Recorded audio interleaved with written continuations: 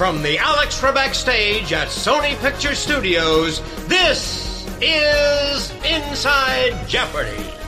Hello and welcome back to Inside Jeopardy, your exclusive and official podcast destination for all things happening in the world of Jeopardy! There's a lot going on in the world of Jeopardy! I'm Sarah Fawcett. I'm joined today by Buzzy Cohen. We're both dancing in the pod studio. I don't know if it's because we're delirious or delighted, but a lot has been happening in the past week. Before we get into the meat and potatoes of this meal, I want to talk some hors d'oeuvres. I love a good hors d'oeuvre. A little Inside Jeopardy appetizer. First off, I am a big pen head. Do you care about what pens you use? Oh, Uniball. Uniball? Okay. I am very, very, very fond of the Uniball pen. I am a Pilot G2 devotee, as anyone who follows me on Twitter would know. But at the Masters taping, which we're going to talk about, yes, we are. I needed a pen because I was taking notes, and Carlos handed me a Pilot Precise V5 RT, and this pen is out of sight. I am loving my life with this pen.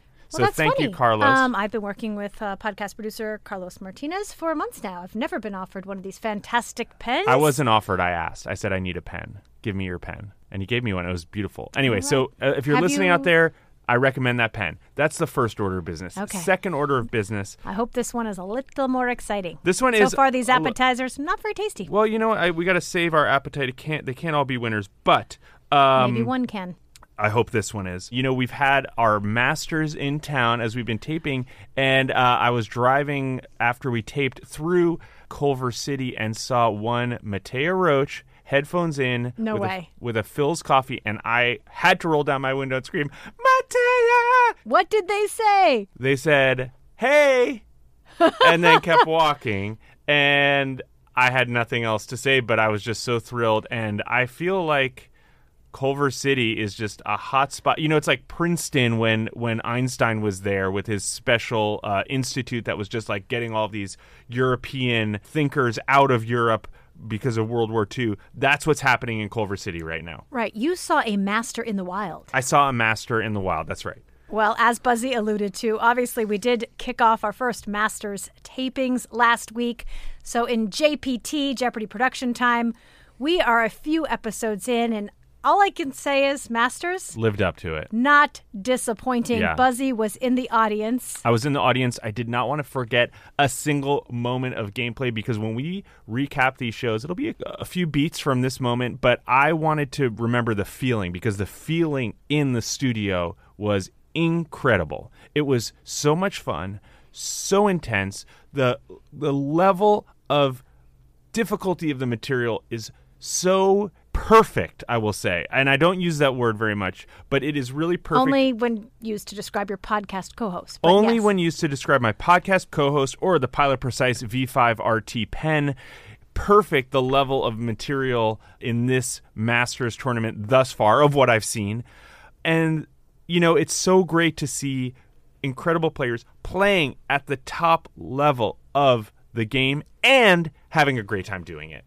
Oh, absolutely. All of our 6 champions just really, they showed up. Yeah. You know who also showed up? Our alternate. We haven't really spoken much about this, but you actually sat next to our alternate. I did. Chris Pannulo. I sat next to Chris Pannulo, and I got a little bit of insight into what makes him tick. Do you want to know? I so want to know. Deep silence. Deep Chris Pannulo, he was like, I really wanted to get a little... I wanted to peel back a layer, and he wasn't giving it to me, and I respect him for it. But I will say on the at one of the tapings, I was sitting next to someone else who, you know, there was a spare seat next to me, and this woman was sitting next to me, and she goes, "My 10-year-old son got brought in before me. There was only we were in the overflow, and he is sitting next to Chris Pannulo, who is his favorite Jeopardy champion." So in between the games, I ran over with her phone and said, "Oh, I need to take a quick picture to see where everyone's sitting in the audience for next time. Do you guys mind just like giving me a smile?" And so because I didn't want to embarrass Of course. him, even if Chris wouldn't care. And Chris was very sweet, put his arm around the kid. So I don't even know if Chris knows that was his. But then I heard them walking out later, and the mom and you were sitting next to Chris Pannulo. It was very sweet. So dreams are coming true. Yeah, dreams are coming true on stage, in the audience. A lot of diehard fans in the audience. Yeah, we had a lot of our TOC alumni. Yep. I saw John Vogt. I saw Brian Chang. I saw Jonathan Fisher. Mm-hmm. So everyone is out to support our Masters. Getting back to Chris Pannulo, I just want to point out, obviously, he was our alternate. Chris did understand that if he was selected to compete in Masters, he would forfeit his spot in the Tournament of Champions. Right. Similar to how Ken never played in a Tournament of Champions. He kind of bypassed that and moved on to other things. It worked out okay for him. And Chris was like, I got it. I'm all in. He was so excited to have the opportunity to be a Masters alternate. What was interesting about this competition is because it's based on cumulative points as you move along, once we got the competition underway, Chris wasn't ever going to be able to step in. So he flew out to Los Angeles knowing that if everyone showed up on that first tape day able to compete, he wouldn't be able to compete. But he was a great sport. He stuck around to watch some of the shows. And I can't wait to see him back here for TOC. Me too. And he and I were joking around because as you know, I'm always in a suit and tie. And I joke that that's just in case something happens and they need a host to step in. So I was joking that he and I were the alternate section, say something happened to Ken, he couldn't host. I do want to also say I'm not going to reveal anything because I know that's Michael Peterson Davies' job. It is. To reveal everything. There are a few little tweaks to the show that you are going to learn about when Masters airs that are very exciting, and I'm excited to hear what the viewers think about it. I'm not going to say anything else because I will get in trouble. I'm already getting the famous Sarah Foss Death stare is happening. Well, you know what else is happening? Jeopardy. It is less than 2 weeks away, our 59th birthday on March 30th, and we've got some things to do to celebrate. First off, we are offering the Anytime Test as we have in the past. You can take that test regardless if you have taken it within the past year. And once again, we will be supporting a good cause. This time, the Pancreatic Cancer Fund for Stand Up to Cancer. So everyone that takes the Anytime Test on March 30th, we will be donating $5.90 for our 59th birthday. In addition, well, we've got a live Inside Jeopardy event we're doing in New York City at Racket NYC. You can get tickets on their website for the event. Ticket price, $19.64 in honor of our birth year. And again, all the proceeds from the ticket sales will also go to support pancreatic cancer research at Stand Up to Cancer. At the event, it's going to be fun. It's going to be a live Inside Jeopardy. We've never done it before. Hopefully the first of many. We're going to have some of our great New York champions there to help cheer us on. We've got some big Jeopardy announcements to make. And also, Austin Rogers, my buddy, he is creating a specialty cocktail for the event. We're calling it our Potent Potable. I've asked the title to be the Daily Double, but he's going to have a little added ingredient that you can ask if you want it to be a true Daily Double. Get that? Well, maybe extra shot or something? It wouldn't be Inside Jeopardy without an Austin in the room, would it? It wouldn't. It wouldn't be. Because you know, everyone, Buzzy's real name is Austin, in case you didn't know, in case you haven't been inside. But for those of you in the New York area, we hope to see you at the event. And for those of you who are not able to attend, don't worry. We will be releasing the podcast on this feed after the event, so you won't miss out. But yes, Jeopardy! Happy birthday, Jeopardy! It's coming right up. Let's get into last week's games. Cue those beep boops. Factor's ready-to-eat meals make eating better every day easy. When my schedule gets busy, it's nice to have pre-prepared, chef-created, and dietitian-approved meals delivered right to my door. With over 35 different options a week to choose from and over 55 nutrition-packed add-ons, make your weekly meal planning even more delicious and easy with Factor. Plus, Factor meals are 100% ready to heat and eat, so there's no prepping, cooking, or cleaning up. Get started today and have a feel-good week of meals ready to go. Head to factormeals.com/Jeopardy50 and use code Jeopardy50 to get 50% off. That's code Jeopardy50 at factormeals.com/Jeopardy50 to get 50% off. Hey, it's Kaylee Cuoco for Priceline. Ready to go to your happy place for a happy price? Well, why didn't you say so? Just download the Priceline app right now and save up to 60% on hotels. So whether it's Cousin Kevin's Kazoo Concert in Kansas City, go Kevin, or Becky's Bachelorette Bash in Bermuda, you never have to miss a trip ever again. So download the Priceline app today. Your savings are waiting. Go to your happy place for a happy price. Go to your happy price, Priceline.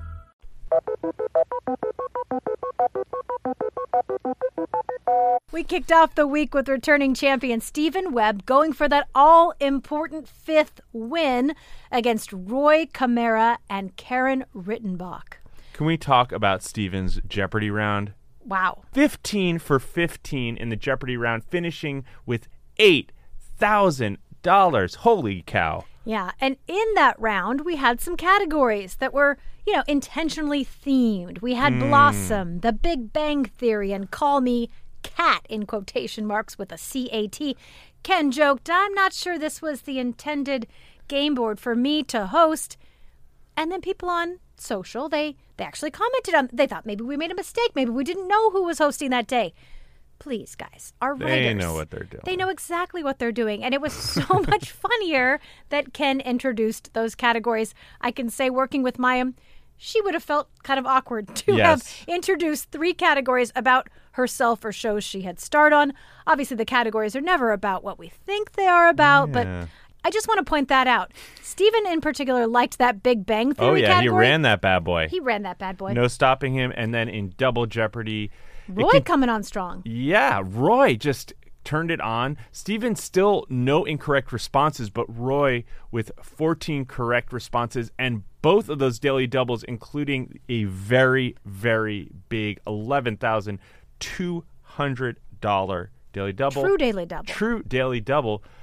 Came down to final. It sure did. And, Stephen was forced to go all in. He had to come up with the correct response. Thankfully, he was the only person to come up with the correct response. Well, thankfully for him, not for Roy. Well, no. But Roy, fans have said Roy deserves a second chance. Certainly someone we will be considering for a it's interesting. Chance. We do not have a huge field right now qualified for the Tournament of Champions, but it seems like we have a massive field for the second chance competition. That is so accurate. It's going to be really, really competitive this season. And I think maybe it's because our players know. Last season, no one knew second chance existed. You thought you either win or you go home, and that's the end of your Jeopardy journey. But not now, my friends. Not anymore. Moving on to Tuesday, we've got Stephen Webb once again against Long Nguyen and Jessica Ashu. In this Jeopardy round, another perfect round for Stephen, but also for Long and Jessica. No incorrect responses, 30 for 30, always a sign of a really good game. And in the interview section of the show, we got to learn that Long used to play bar trivia at a sports pub in Las Vegas. And he said, we usually win, but one time we didn't win. And he looked over at the winning table, and who was sitting there but James Holtzauer and his friends. So I guess, if you're going to lose in Las Vegas, probably not surprising you might lose to James Holtzauer. Yeah, I didn't know James frequented the bar trivia scene. Well, I don't think he does frequent it. I think that was why it was a rare thing for Long to run into him. Yeah, well, Stephen went on a tear early on and looked like he was going to be running away with the game, but Long managed to keep within striking distance, and he found that second daily double. He said, I'm from Vegas. I'm going to bet it all. This time the chips did not fall in his favor. I give him credit for it, though. You know what? He went all in when he had to. Heading into Final Jeopardy, Stephen did have the correct response. He crossed it out, actually, and he changed it, being the only player who was incorrect. If Long had gotten that big daily double earlier, he would have ended in the lead, but Stephen lives to play another day. Ken actually saluted both Jessica and Long for their big wagers, and Long responded, you have to. We're playing Stephen. Stephen, once again, back on the show, as is custom, returning on Wednesday to face Gwen Lockman and Govin Dandekar. Yeah, in the Jeopardy round, slow start for all 3 of our players, but in Double Jeopardy, Stephen really turned it on. It was another perfect round for him, 13 for 13 correct responses. No daily doubles, but he was still able to secure that runaway win. And I will say that when you're in control of the board that much and not getting the daily doubles, we know Stephen is going to be back for the Tournament of Champions. Something Stephen should think about is the clue selection strategy. Because I think, we've talked about it a little bit on the podcast. People at home will certainly see the way that the Masters approach clue selection. Finding those daily doubles is a very important part of the game. Stephen, if you're listening, clue selection strategy. You heard it here from Buzzy Cohen. In final, they were all incorrect. It was a triple stumper, and Stephen making his way online to make a few comments. I thought this was interesting. Sitting at home and keeping score, he said, is enough to tell you how competitive you might be under ideal circumstances. But between buzzer timing, the caliber of who you're playing against, and the exhaustion of a longer run, today's game was my 5th game played that day, and tomorrow, the 6th, this was one of our long 6-game tape days, which we don't often have. Steven said, I really didn't know what to expect and preferred to go in with minimal expectations so that I'd be relaxed and not freaking out about winning 50 games or whatever. Yeah, I think it's very much you got to play one clue at a time, one round at a time, one game at a time. And he's right. Anyone who says it's easy to be up there, other than Amy Schneider is the only person who's been up there and has said, yeah, no, it's a breeze. It's not, I don't get what the big deal is. Well, Amy, you're one of a kind. You are incredibly talented at this game. But for most of us, we quickly realize what a different experience being on the stage is. So thank you, Steven, for adding voice to that. We head into Thursday with 7-day champions Steven Webb, Andrew Brady, and Sarah Matthews. This was a great first round for Steven and Sarah. They both identical incorrect responses, 14 correct for both of them. Sarah actually took $9,000 into Double Jeopardy, and she was leading Steven. Well, I want to talk about one of the categories here. We have comic influences. Interesting, I noticed who these comics were. Ray Romano, Eliza Schlesinger, Aisha Tyler, Ego Nwodim, and Patton Oswalt. If I was playing a little game of Only Connect here, what do these people have in common? They were all Celebrity Jeopardy contestants, you sly devils, you. Yeah, once they're already here on the Alex Trebek stage, we figure let's get some clues with them as well. They're obviously fans of the show, and this was a great category. Yeah. Super fun. Double Jeopardy round. Sarah, part of the reason she was in the lead was that $3,000 daily double. Sarah finds both daily doubles in the Double Jeopardy round. However, doesn't have as many correct responses as Steven. Yeah, he found those correct responses, but he was also finding them on those high-value clues, which helped him capture the lead and maintain it going into final. In final, no one was correct. Andrew, unfortunately, didn't make it to final. But that small lead that Steven had allowed him to get the 8th win. Ken asked him in the post-game chat if he was purposely avoiding the daily doubles at this point.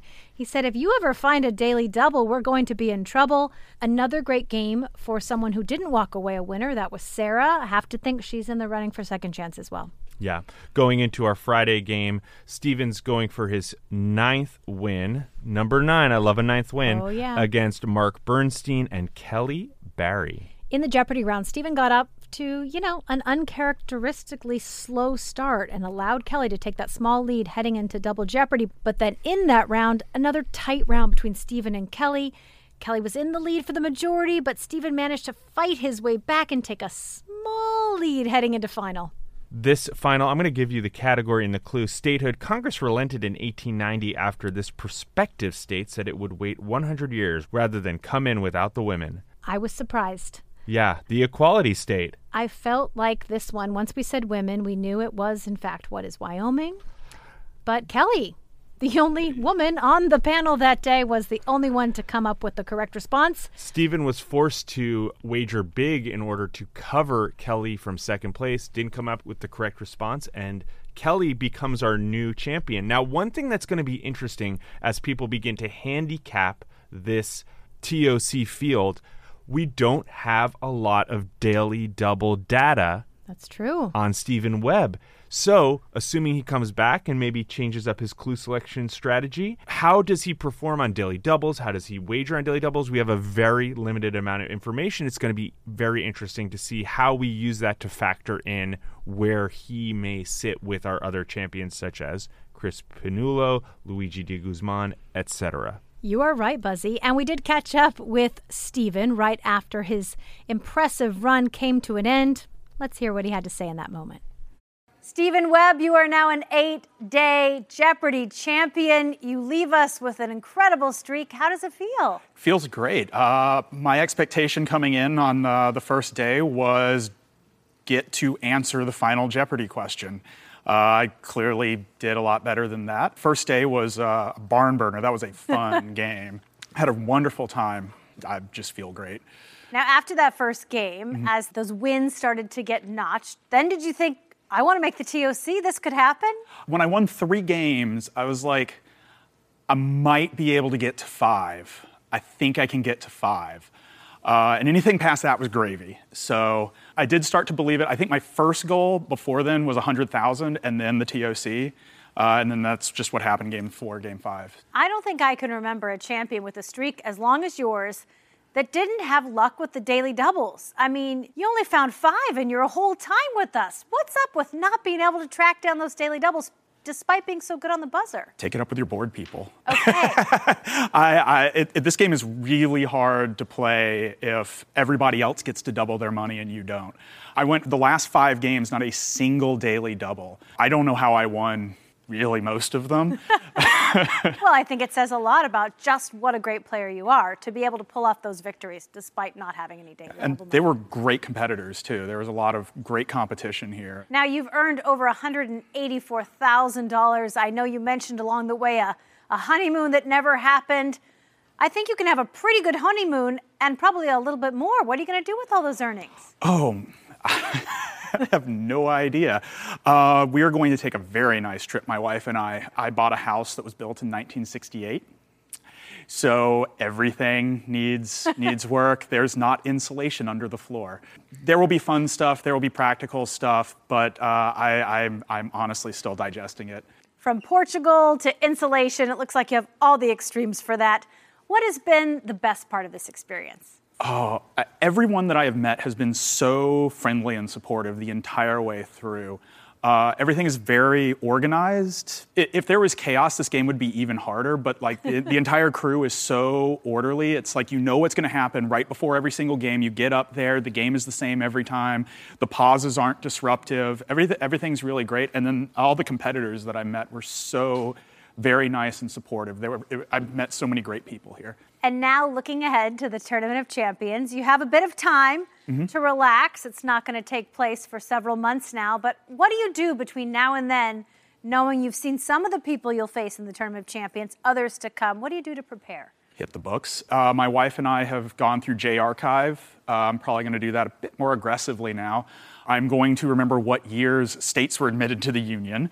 And that one's going to haunt you for a while. That one's going to sting for a bit. Also, just kind of try and relax, because coming in here tense is not conducive. Well, it's been a lot of fun to watch your success. Congratulations on 8 wins. Enjoy it. Thank you. We'll see you back for the TOC. Well, just recapping Steven's stats, the ones that we know. 5 out of his 9 games were runaways. He only responded correctly in final 3 times. Wow. So that says a lot about his run. And he only found 5 of 27 available daily doubles. All of those 5 happening in his first 4 games. So he went 5 straight games. Wow. Not a 1. Averaged 24 correct responses a game. It's a Very good high. average, but not Amy Schneider average, Correct, yeah. But definitely a good average. And his total winnings, $184,881. We will be seeing Steven in the TOC. But for now, it's time for some viewer questions. Do you ever wonder how celebrities order food? Like, is Sarah Paulson a Diet Coke or a regular Coke girlie? Some peasant Coke? No. Or how does Sofia Vergara order a pizza? No tomatoes. I cannot eat tomatoes. Yes. Are you good with mushrooms? Not really. Okay. If these are the details you need, and I know you do, I have the podcast for you.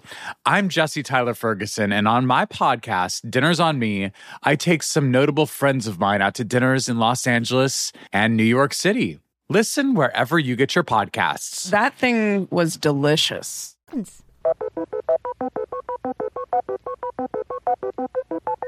Sharon asks, after the contestant chat or any other break in the show, how do Ken or Mayim know who the next contestant should be to select from the board?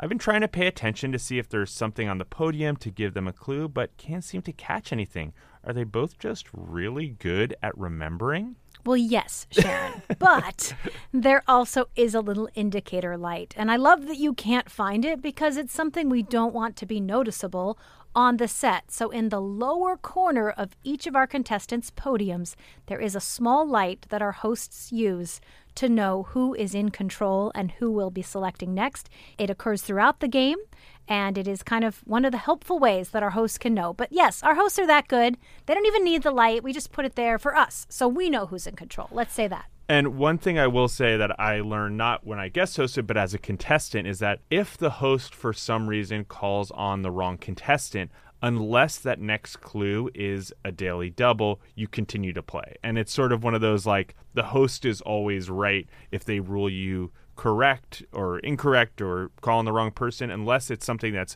has a big consequence on the outcome of the game, you just keep playing through it. Yeah. I don't know that has happened in a very long time. I don't either. And it certainly didn't happen when you were guest hosting. That's right. In fact, I actually told them, hey, the indicator light's not working. You guys need to change the bulb. I was very proud of myself for that. They popped out and did that in record time. Okay, our next question comes from Omar. I have a rules question that has to do with the situation where a contestant is ruled incorrect. Another contestant gets the right answer, and then after the judge's review, the first contestant's answer is deemed acceptable and their score is adjusted. But you then don't subtract the money from the second contestant, who otherwise wouldn't have had a chance to respond. By doing this, you end up awarding the clue amount twice. Can you explain the thinking behind the rule? Well, this is a great question, Omar. And basically, we don't want to punish any contestant for something that we didn't anticipate or a mistake that was done on our side. You know, it would impact them negatively if they had increased their total and then all of a sudden, several clues later, we take it away. Like, we are not one to take away. We make our ruling stands. Sometimes we do award more money to a contestant, but we don't want to take anything away from a contestant who, you know, was correct because of our mistake. The same thing happens if we go back and we decide that someone is correct in a response and then the second person rang in and they were incorrect, then we give them their money back because, again, they wouldn't have the opportunity to ring in incorrectly if the first person had been ruled correct in the first place, and it could have impacted their response based on the fact that we should have accepted the first response. So basically, we always want to be on the side of the contestant. It is a complicated thing, but I do love that Jeopardy is always on the side of the contestants. We appreciate it. Thanks, Buzzy. Keep sending in these questions. We appreciate you. Thank you. We didn't mention that not only did Buzzy come to the Masters tapings, but he once again was the most perfect coffee PA. I ended up actually picking up some coffees for some audience members, too. Did you really? Yeah, they saw me going. They're like, hey, can you grab me an iced tea? And I was like, you got it. Hey, coffee PA. I did. Buzzy saved me. I remember at one point, you know, I sit next to Michael Davies at the judges panel, and I was so tired and very much in need of coffee, and there was a cup, and then I didn't know where it came from. I was looking around, and then I was like, Michael, is this yours? Because oftentimes, you know, someone does get Michael a coffee, and he was like, no, it's not mine. I look back, and there's Buzzy, and he's like, it's for you. I was like, thank you, Buzzy. Thank you. I will make it through the next show. Thank you. I'm always happy to get coffee. If anyone out there wants a coffee, let me know. I will send you a Starbucks gift card signed by Ken Jennings. By the way. Yeah. For those of you that may not have been listening back around Halloween time, Buzzy challenged everyone to dress up for Halloween in your best Jeopardy-themed costume. #DeathlyDouble. We had our winner.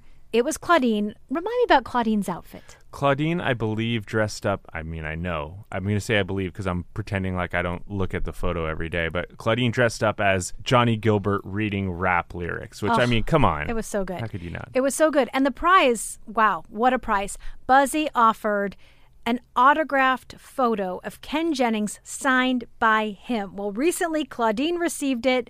She shared it online, and it's not just up in her home. She's moved aside her son's trophies.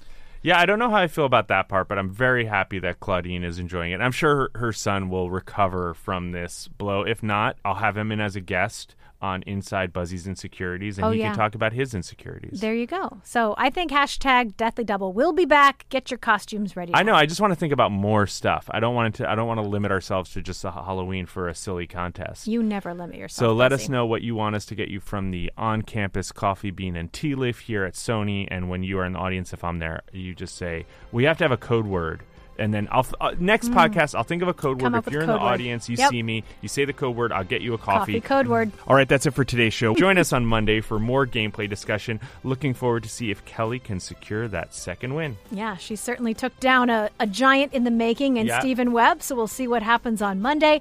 I cannot wait. As always, make sure to subscribe to the podcast, rate us, leave us a comment, share across social, and follow us at Jeopardy on Twitter, on Instagram, on Facebook, on YouTube, and on TikTok.